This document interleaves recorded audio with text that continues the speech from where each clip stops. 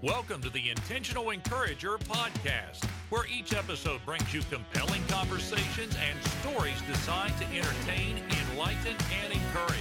And now here's your host, Brian Sexton.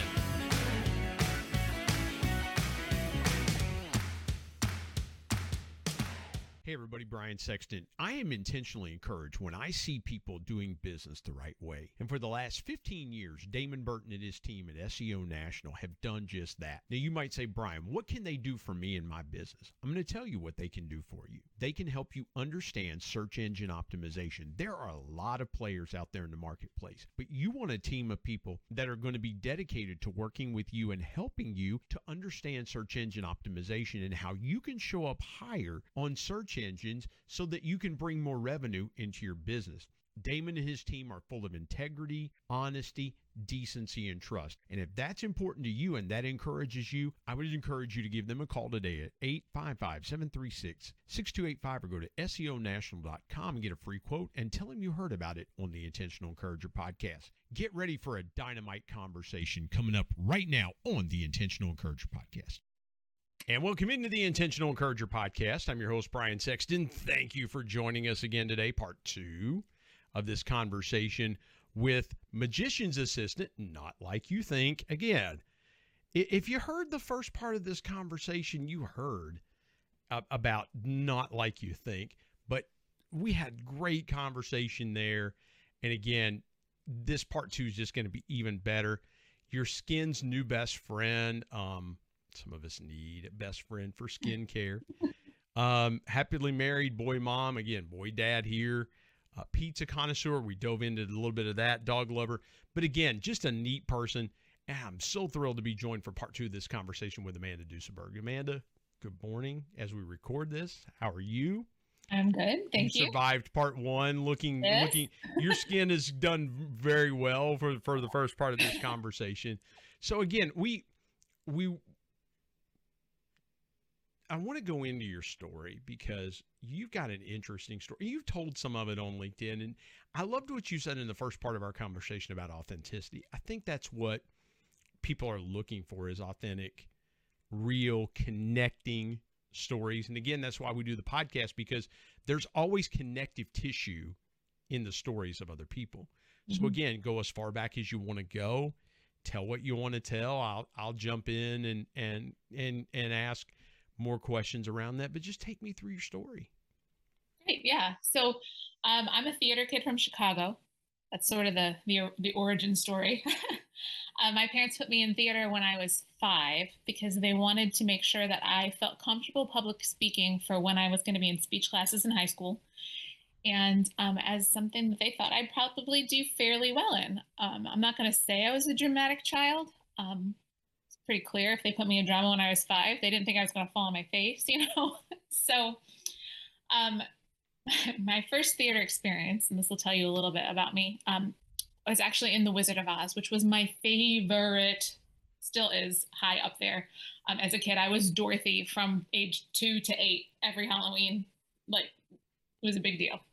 So I was going to be in Wizard of Oz. It was my first play ever. And I was 5. And, every 5-year-old thinks they're the star of all the things. So I was going to be Dorothy. Well, no, the 12-year-old got the part of Dorothy. The 5-year-old was the Glinda's assistant, Belinda, which, if you're familiar with the story of Wizard of Oz, there is not, in fact, a character named Belinda in the story. Yeah.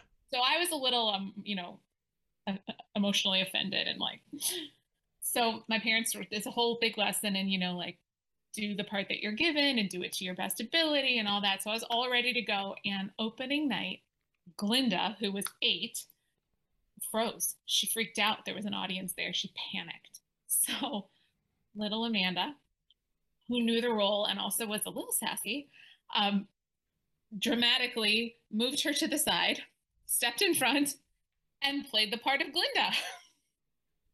And after that, I got larger roles, which is good, but we did talk about showboating a little bit also. But that's sort of like Amanda as a kid for you. And I learned some tact as I grew.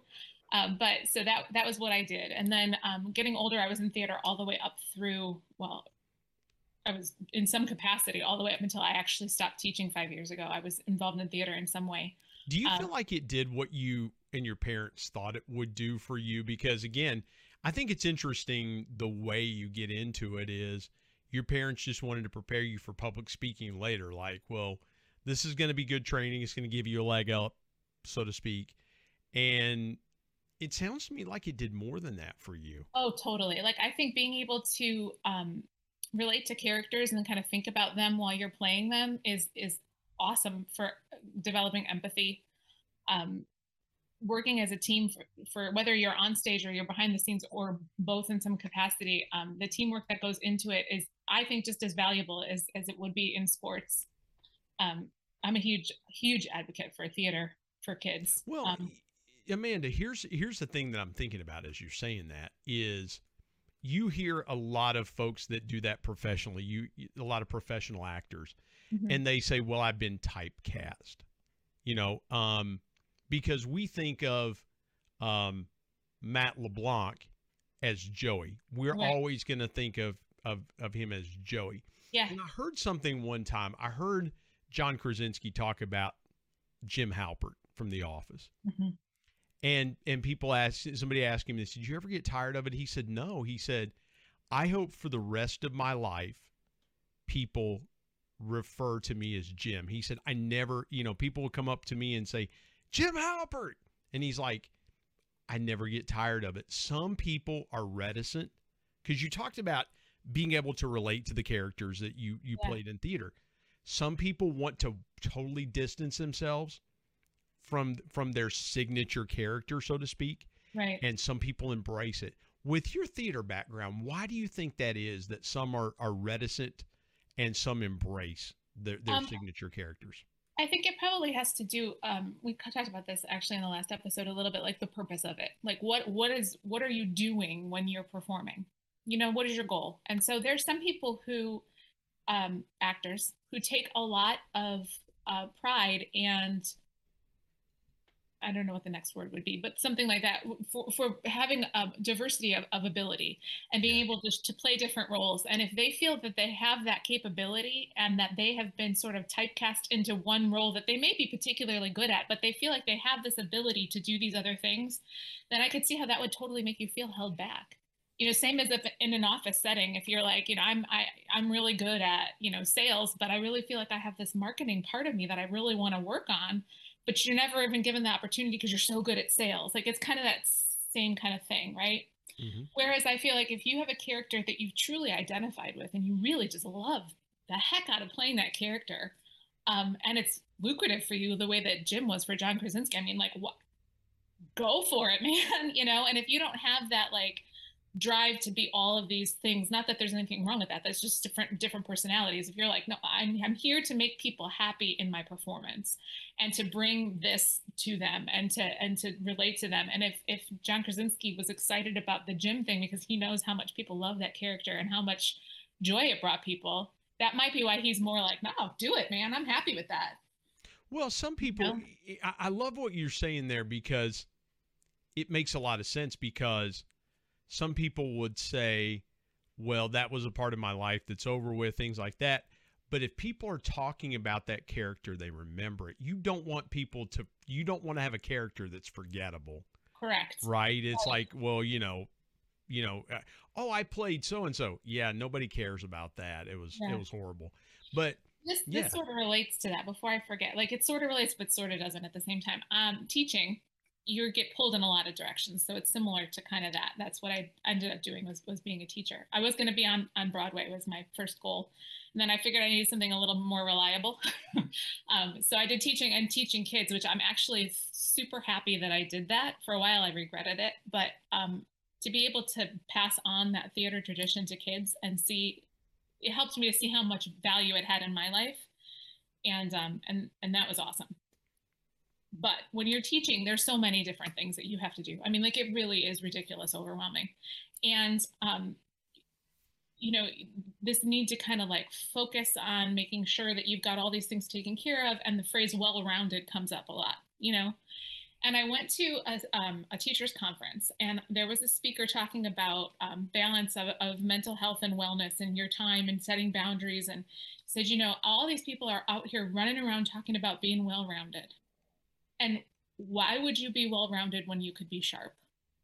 And like, I felt like I got hit by like a brick wall when he said that.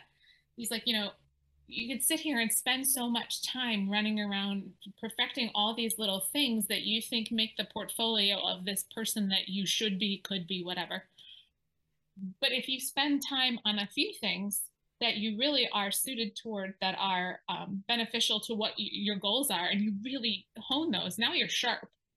And which one is going to be more beneficial? Now, so there's people who argue and say that they disagree with that. No, I think that's a great point, Amanda, because here's the thing I think we've lost sight of in the higher education system is, I got a marketing degree, but I couldn't get that marketing degree until I took science classes. Why in the world would I want to if I wanted to be a science major, I would have been a science major. Mm-hmm. We have had this long stated notion that we think people should be well-rounded, when every class, to me, we could graduate students so much faster. If a kid wanted to be an engineering major, we could say, okay, you're going to take 3 years of engineering classes and you're going to be ready to go. Mm-hmm. Like everything's going to be focused toward that. Mm-hmm. Yeah, you're going to get some writing because you're going to need to write technical bulletins. You're going to need to do presentations. We'll sprinkle that in. But yeah, you don't ask a great pizza chef to cook a Chinese meal. Right.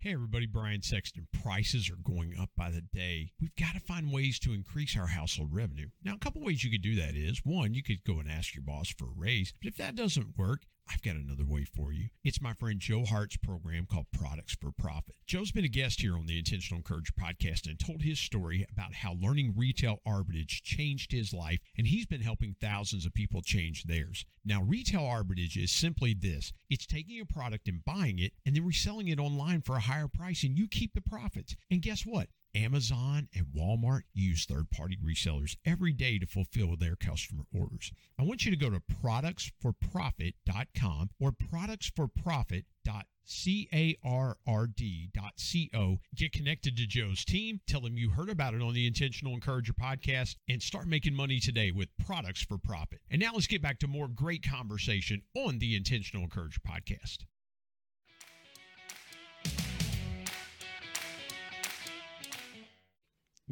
Somebody that's really good at pizza. I wanted to throw pizza in there. Yeah. Right. I wanted I appreciated that. Yeah. It's important to introduce so if you kind of view education as like a triangle, right? So like down here when they're younger, it's important to introduce them to all kinds of stuff that they may or may not have been able to find, right? Because how do you know? Maybe one of those things is something that's going to really spark a flame, right? But you're absolutely right that it should taper up to this specialized thing up here. And if we've got people who are not graduating with their marketing degree because biology isn't their strong suit, that feels like a problem. Well, and you were talking about being sharp. The point of a pyramid is sharp, right? Mm-hmm. It's designed to be sharp.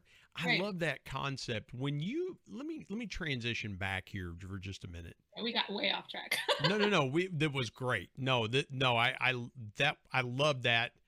Because again, I love what you said there. Why be well-rounded when you can be sharp? When you thought about, you said just a minute ago, you wanted to go on Broadway, but you ended up going into teaching. What was that pull like for you? Was there some emotional angst away from theater as a profession into teaching? Or was it the reality of, I got to do something that I can make a living at, and I don't know that theater is stable enough to make a living? Yeah, honestly, I think that decision was probably more driven by fear than I really would have loved it to be, which I think is why I had some regrets over it for a while. Just the fear of like, what if you go all the way to New York and you don't make it? Then what? Now, the answer to that now, as the 40-year-old version of Amanda, is then you figure it out then, because you have data at that time to figure out what the next step is. You don't have to have it all figured out, all the different possible scenarios, right? But at the time, 20-something, teenage Amanda was very concerned about knowing the path that was going to happen, and all of the, like, if this happens, then I'll do this. If this happens, then I'll do that. And so there's so many unknowns in that whole stepping out arena that I was like, I don't know. So I was trying to like hybrid it a little bit and say, like, what if I double majored in education and theater so I could kind of pursue them at the same time? And there were no schools that did that, that were actually that were really good at either one. It was the whole like well-rounded thing. So I could have gone to DePaul University and studied educational theater. So I would be like a drama teacher at a high school, college, whatever. But that felt too specific to me. Like I wanted to have more options. And so I ended up going to Concordia University in River Forest, Illinois, which is an excellent teaching college. And they also had a really good theater program that was very, they had a lot of things going on, and it was a lot that you could be involved in. So I knew that I would be able to still do it.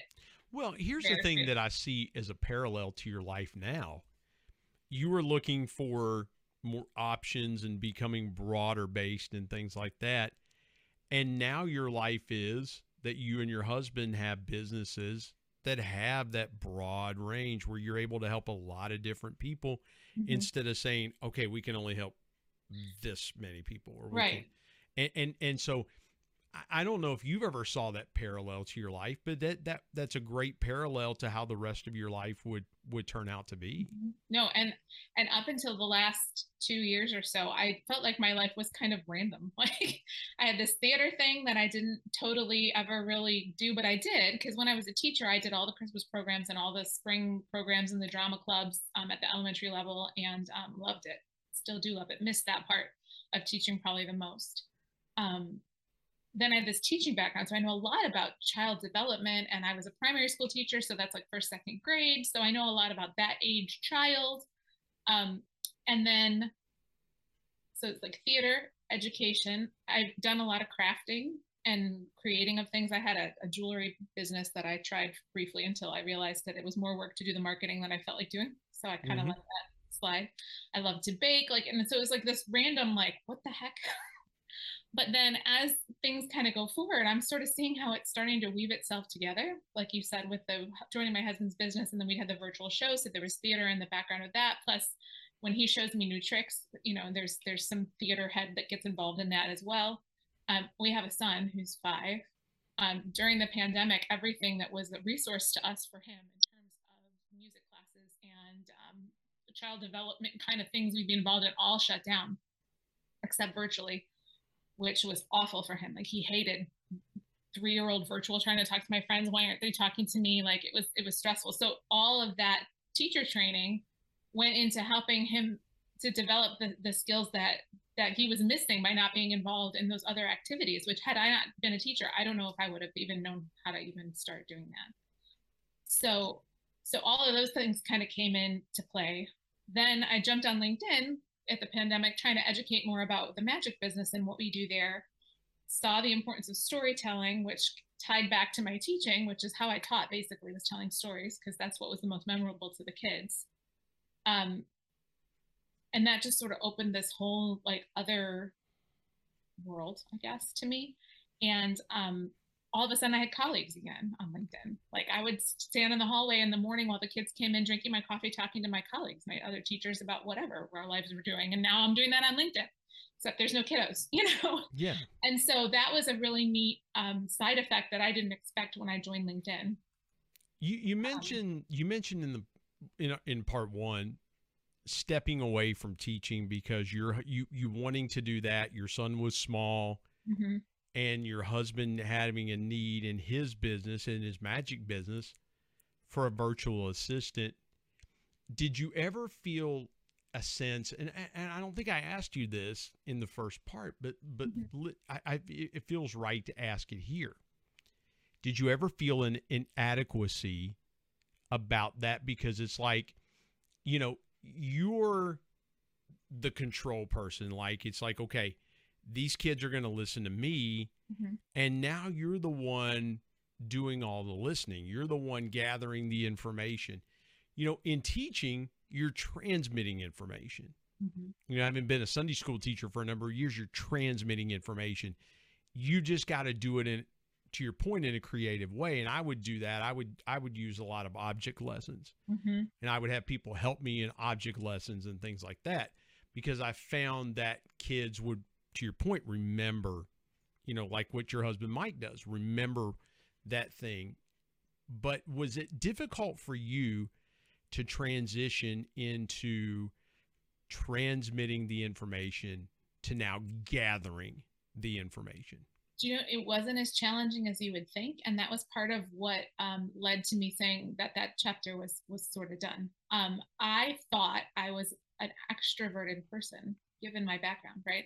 And I do love that. I love to perform, but I loved being behind the scenes more. Turned out, I loved to teach, and I still do. Like the skincare part of my headline we'll talk about later, but the teaching component of that has filled up some empty parts that were there after I stopped teaching. But I love listening to people and helping them sort out their stuff. I probably missed my calling in some sort of therapy, something or other. But like when I am the person who is, like you said, receiving and asking questions to help people kind of figure out where they fit, and then they go off and do, like, that is so rewarding to me. And see, here's the thing I would say to that is you just said you thought you were an extroverted person. Mm-hmm. And I asked you in the first part, I'm like, okay, you're not the traditional, I was like, has Mike ever saw you and have? You're like, no. You would think, because those type of people that are magicians' assistants come from a theater background or a dance background.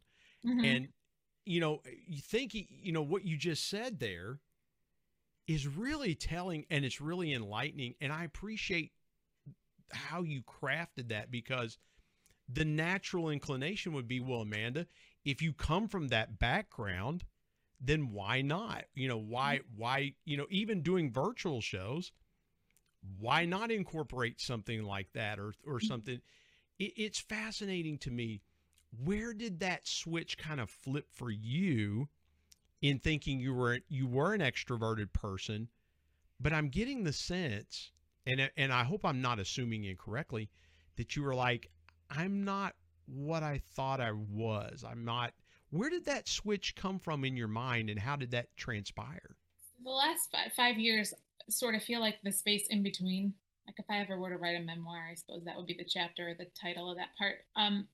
When you're teaching, and I was teaching for private schools, and so there's a different kind of vibe that comes from that, of like who 100%. you're supposed to be, 100%. And so when you're in school, this is who you're supposed to be, and when you're on stage, this is who you're supposed to be. This is your character. When you're teaching, there's a character there too. Like you are Mrs. Duseberg. You're not so much Amanda Duseberg. You're the teacher of this class, and then there's these layers of what you're supposed to be. And so I spent a lot of my life prior to about 5 years ago being who I was supposed to be. And there were things I loved from that, drew from it for sure. But I was tired. I was burnt. And I thought it was because the decision to have children, and then being pregnant while teaching, like I taught all the way up until the day that I gave birth. So I thought, oh, tired. Of course you're tired. You're pregnant, you're teaching, it's a big, busy job. And then when I took some time away from that and realized, it was like, it wasn't that I wasn't being me, but I was being more who I was supposed to be than who I really was. And having theater background, it was actually fairly easy to do that. But when I started to look, be like, what is it that I really loved about that job and that life and that thing? And what is it that I love about this job? It started to, like, what I really loved about teaching was working with the kids one-on-one, and helping the kids who felt socially awkward figure out how to be themselves, but in a appropriate way, yeah. Just start drumming all over the thing. But if you love drums, like, let's talk about how we can do that and how we can showcase that and incorporate it. I loved that part. And even in high school, when I was all like in the shows and stuff, when I didn't make it into a show, from auditioning, I would do costumes and makeup and things like that. And I loved it. Like, it was just so cool to be like, get everybody ready, and there they go, and like the pride and getting them ready and having them. So there's parallels to teaching that were there, which is why I liked it. But I realized how much of that was not exactly who I was. And I read a bunch of books and things, and I believe in what Mike does so much, and just the way that he connects people together, and it kind of vibes with that same similar kind of thing, Forgive me for jumping in here, but Yeah. here's what and I love where we're going with this conversation, because it speaks back to what we were talking about in part one, the authenticity piece, right? So, for ladies, so to speak, and I'll use this as an example, what you see of this power person, things like that, and their power suit and stilettos and just, look at, just exuding this power persona. But then at home, it's like, oh no, it's, bare feet, sitting, drinking a cup of coffee, being not at all. And to your point, it's a role. It's the definition of, when I'm here, I'm in this role, and this is where I'm supposed to be, and this is how I'm supposed to do it. But when I'm in this role, and I think sometimes the relentless pursuit of being authentic can come across as we're almost getting to that line of inauthenticity. I hope I'm making sense there, but you really are pulling out some beautiful conversation that I think is really important. How were you able to break out of the role definition? Because you just mentioned, when I was a teacher, I felt like I had to do this. When I was doing theater, I had to do this. And especially teaching in private school. And you're right, my son went to a Christian school for 4 years of high school. So I understand, when I said 100%, you're exactly right. Yeah. You're supposed to toe the straight and narrow, so to speak. Right. How did you kind of break away from that? Or better yet, how did you not box yourself in to say, I am this person inside of this role, instead of becoming who you ultimately became? I hope forgive me for the long-winded question.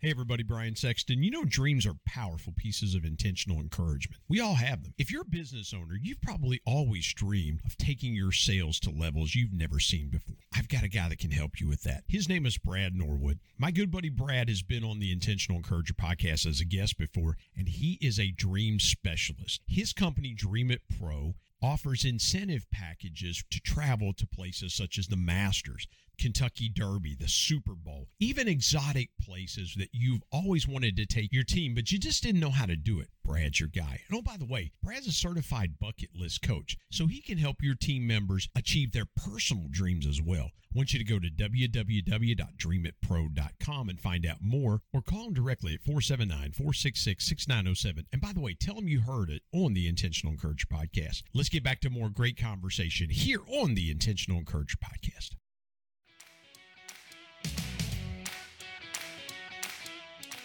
No, I think so. So I'll start answering, and then you tell me if I'm on the right track from what you were asking. Honestly, I don't know that I am fully broken of that. I do know that the reason why I'm able to see it now is because I basically hard stopped everything about my life when my son was born. And then everything since then is totally new creation. And it wasn't intentional, but it's sort of what happened. So I have not been in a classroom since the day that I gave birth. Well, no, that's not true. I came back for the last 2 days of the school year because of how it worked out with maternity leave, but it was different. So I haven't had to take this realization back into the classroom. If I did, that would be a challenge. My role with Mike's business started when my son was born. So that was totally, and it was sort of a messy thing, because it's my wife, it's my partner, it's my, we're working together. Yeah. So it sort of had to organically grow its own thing. And so there really was no, and because I was behind the scenes, I didn't have to put on a hat to showboat to anybody else, So honestly, I really haven't, I spent a lot of time in a cocoon, I guess, being home with my son, being behind the scenes, until the pandemic hit and I jumped on LinkedIn. And that was a learning experience, because when I came in there, it was like, here's me, an ex-teacher, stay-at-home mom, sort of pseudo business partner, and talking to CEOs and salespeople. I didn't feel like I totally belonged there, but I thought, well, desperate times, right? Right. So, and then realizing that like I could talk about things the way that I talk about things regularly, And it actually resonated with people. So that kind of gave me permission to explore a little bit more with that whole concept, like what we were talking about, like what am I really doing? What really matters to me? And so I kind of built that through talking to people on LinkedIn. And then when I turned 40, I was realizing how much I was not really taking care of myself since I was home most of the time and the pandemic hit. So, there's all the pandemic pounds and all that. And it's like, all right, no, this needs to change. And so one of those things was skincare. And I went on this pursuit for skincare, ended up finding Mary Kay. And that actually was the first time that I stepped out as a person in a career again, it felt like. Because with Mike, again, it's more behind the scenes. I'm talking to him, but I'm not really talking client facing. But we were talking about how once my son went to kindergarten, I was going to start being more client facing with the connections on LinkedIn and with calling people.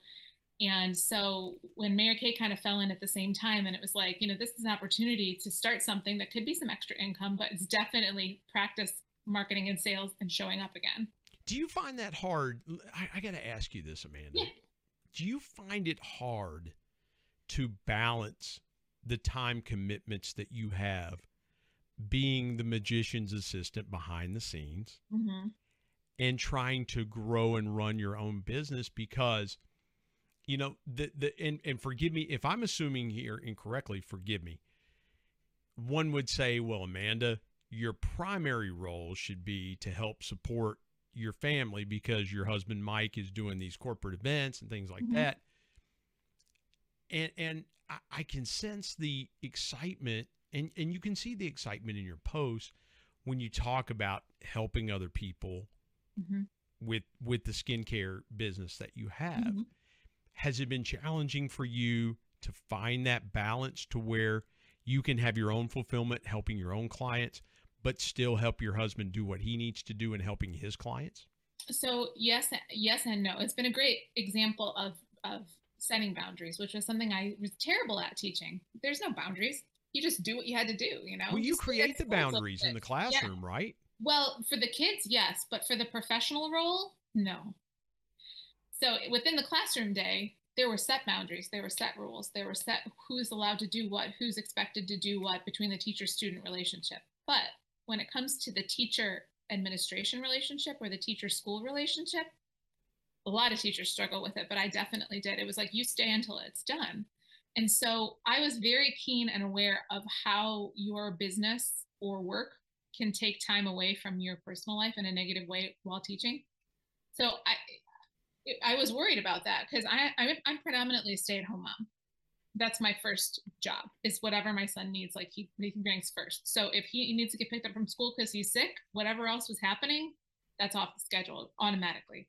And then my second thing is Mike's business, because that's where I started first. And so that's my primary role. In fact, Mary Kay is here to help me learn some skills to help me there.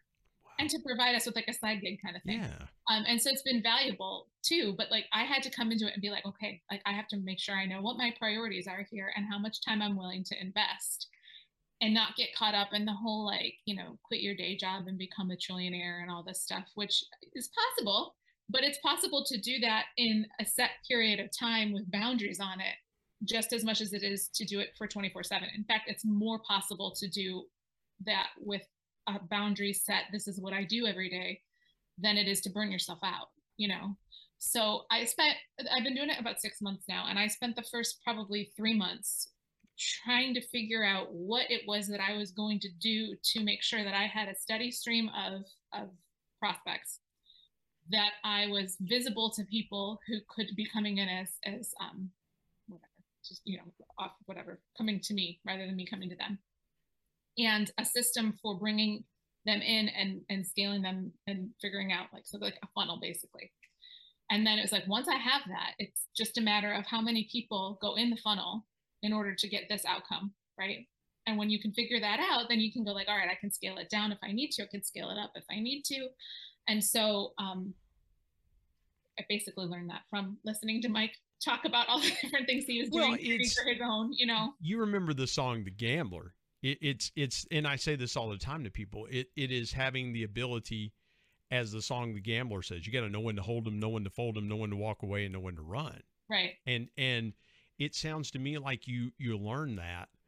I got to ask you in the last few minutes that we have remaining. I'd be remiss if I didn't ask you, walk me through the biggest challenge you've ever faced in your life and how you overcame that. So the one that comes to mind first, and I'm not sure if this is the biggest challenge, but it came to mind.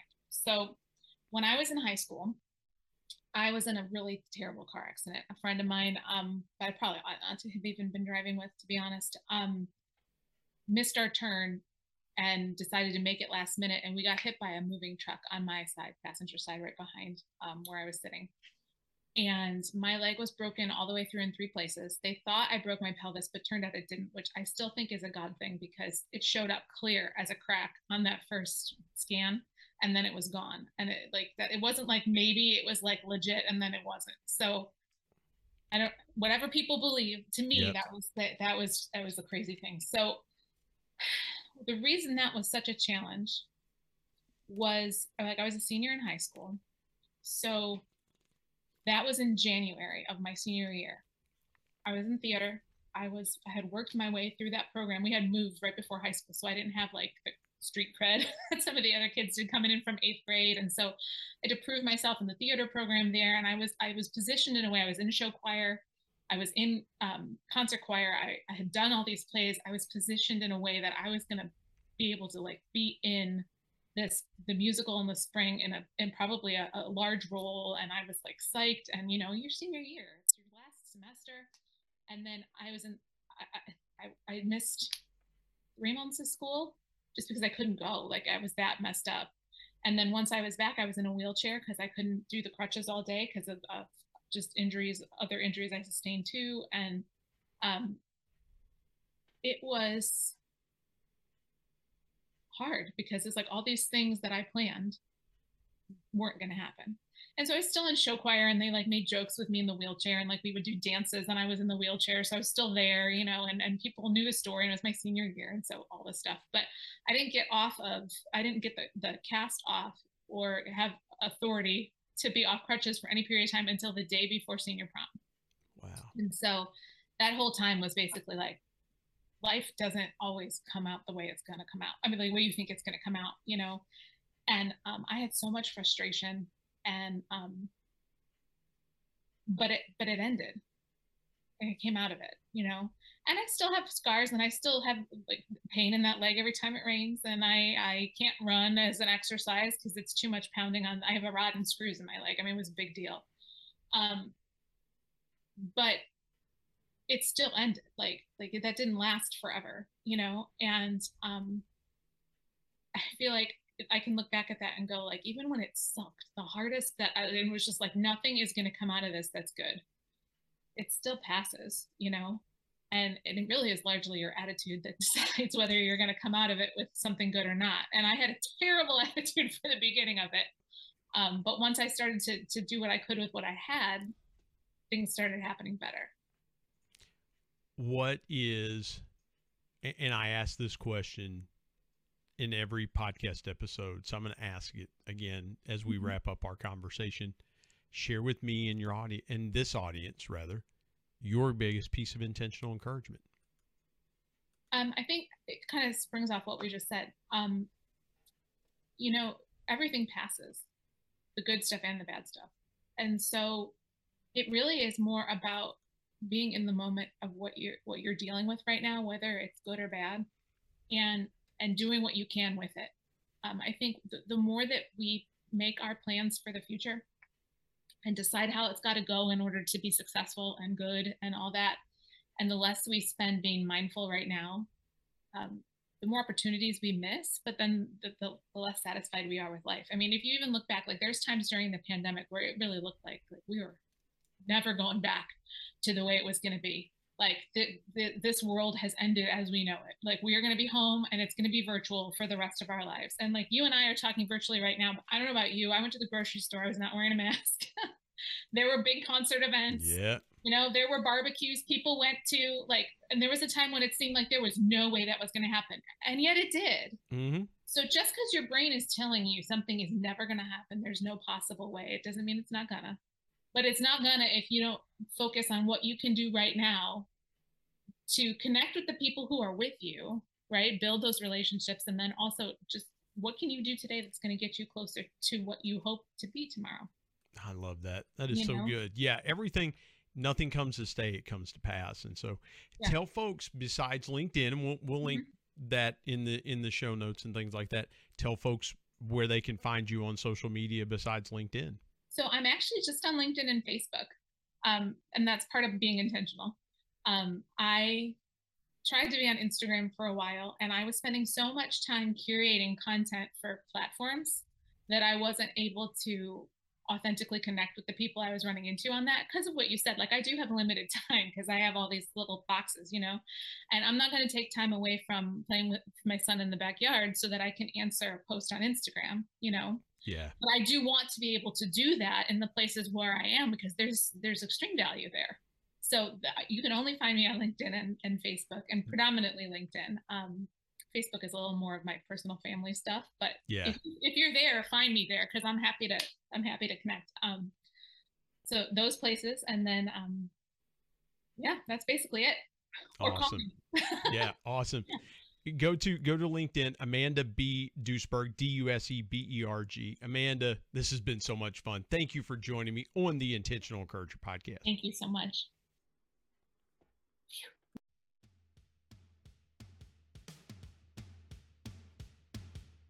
My thanks as always to producer Bryce Sexton and technical advisor Matt Means. And of course, the ultimate thanks goes to the Lord Jesus Christ, who provides intentional encouragement every day through his word. If you're not subscribed to the Intentional Encourager podcast, hit the subscribe button wherever you get podcasts so you don't miss an exciting episode where you can get encouraged and stay encouraged. And remember, anyone, anywhere, at any time, any place can be an intentional encourager.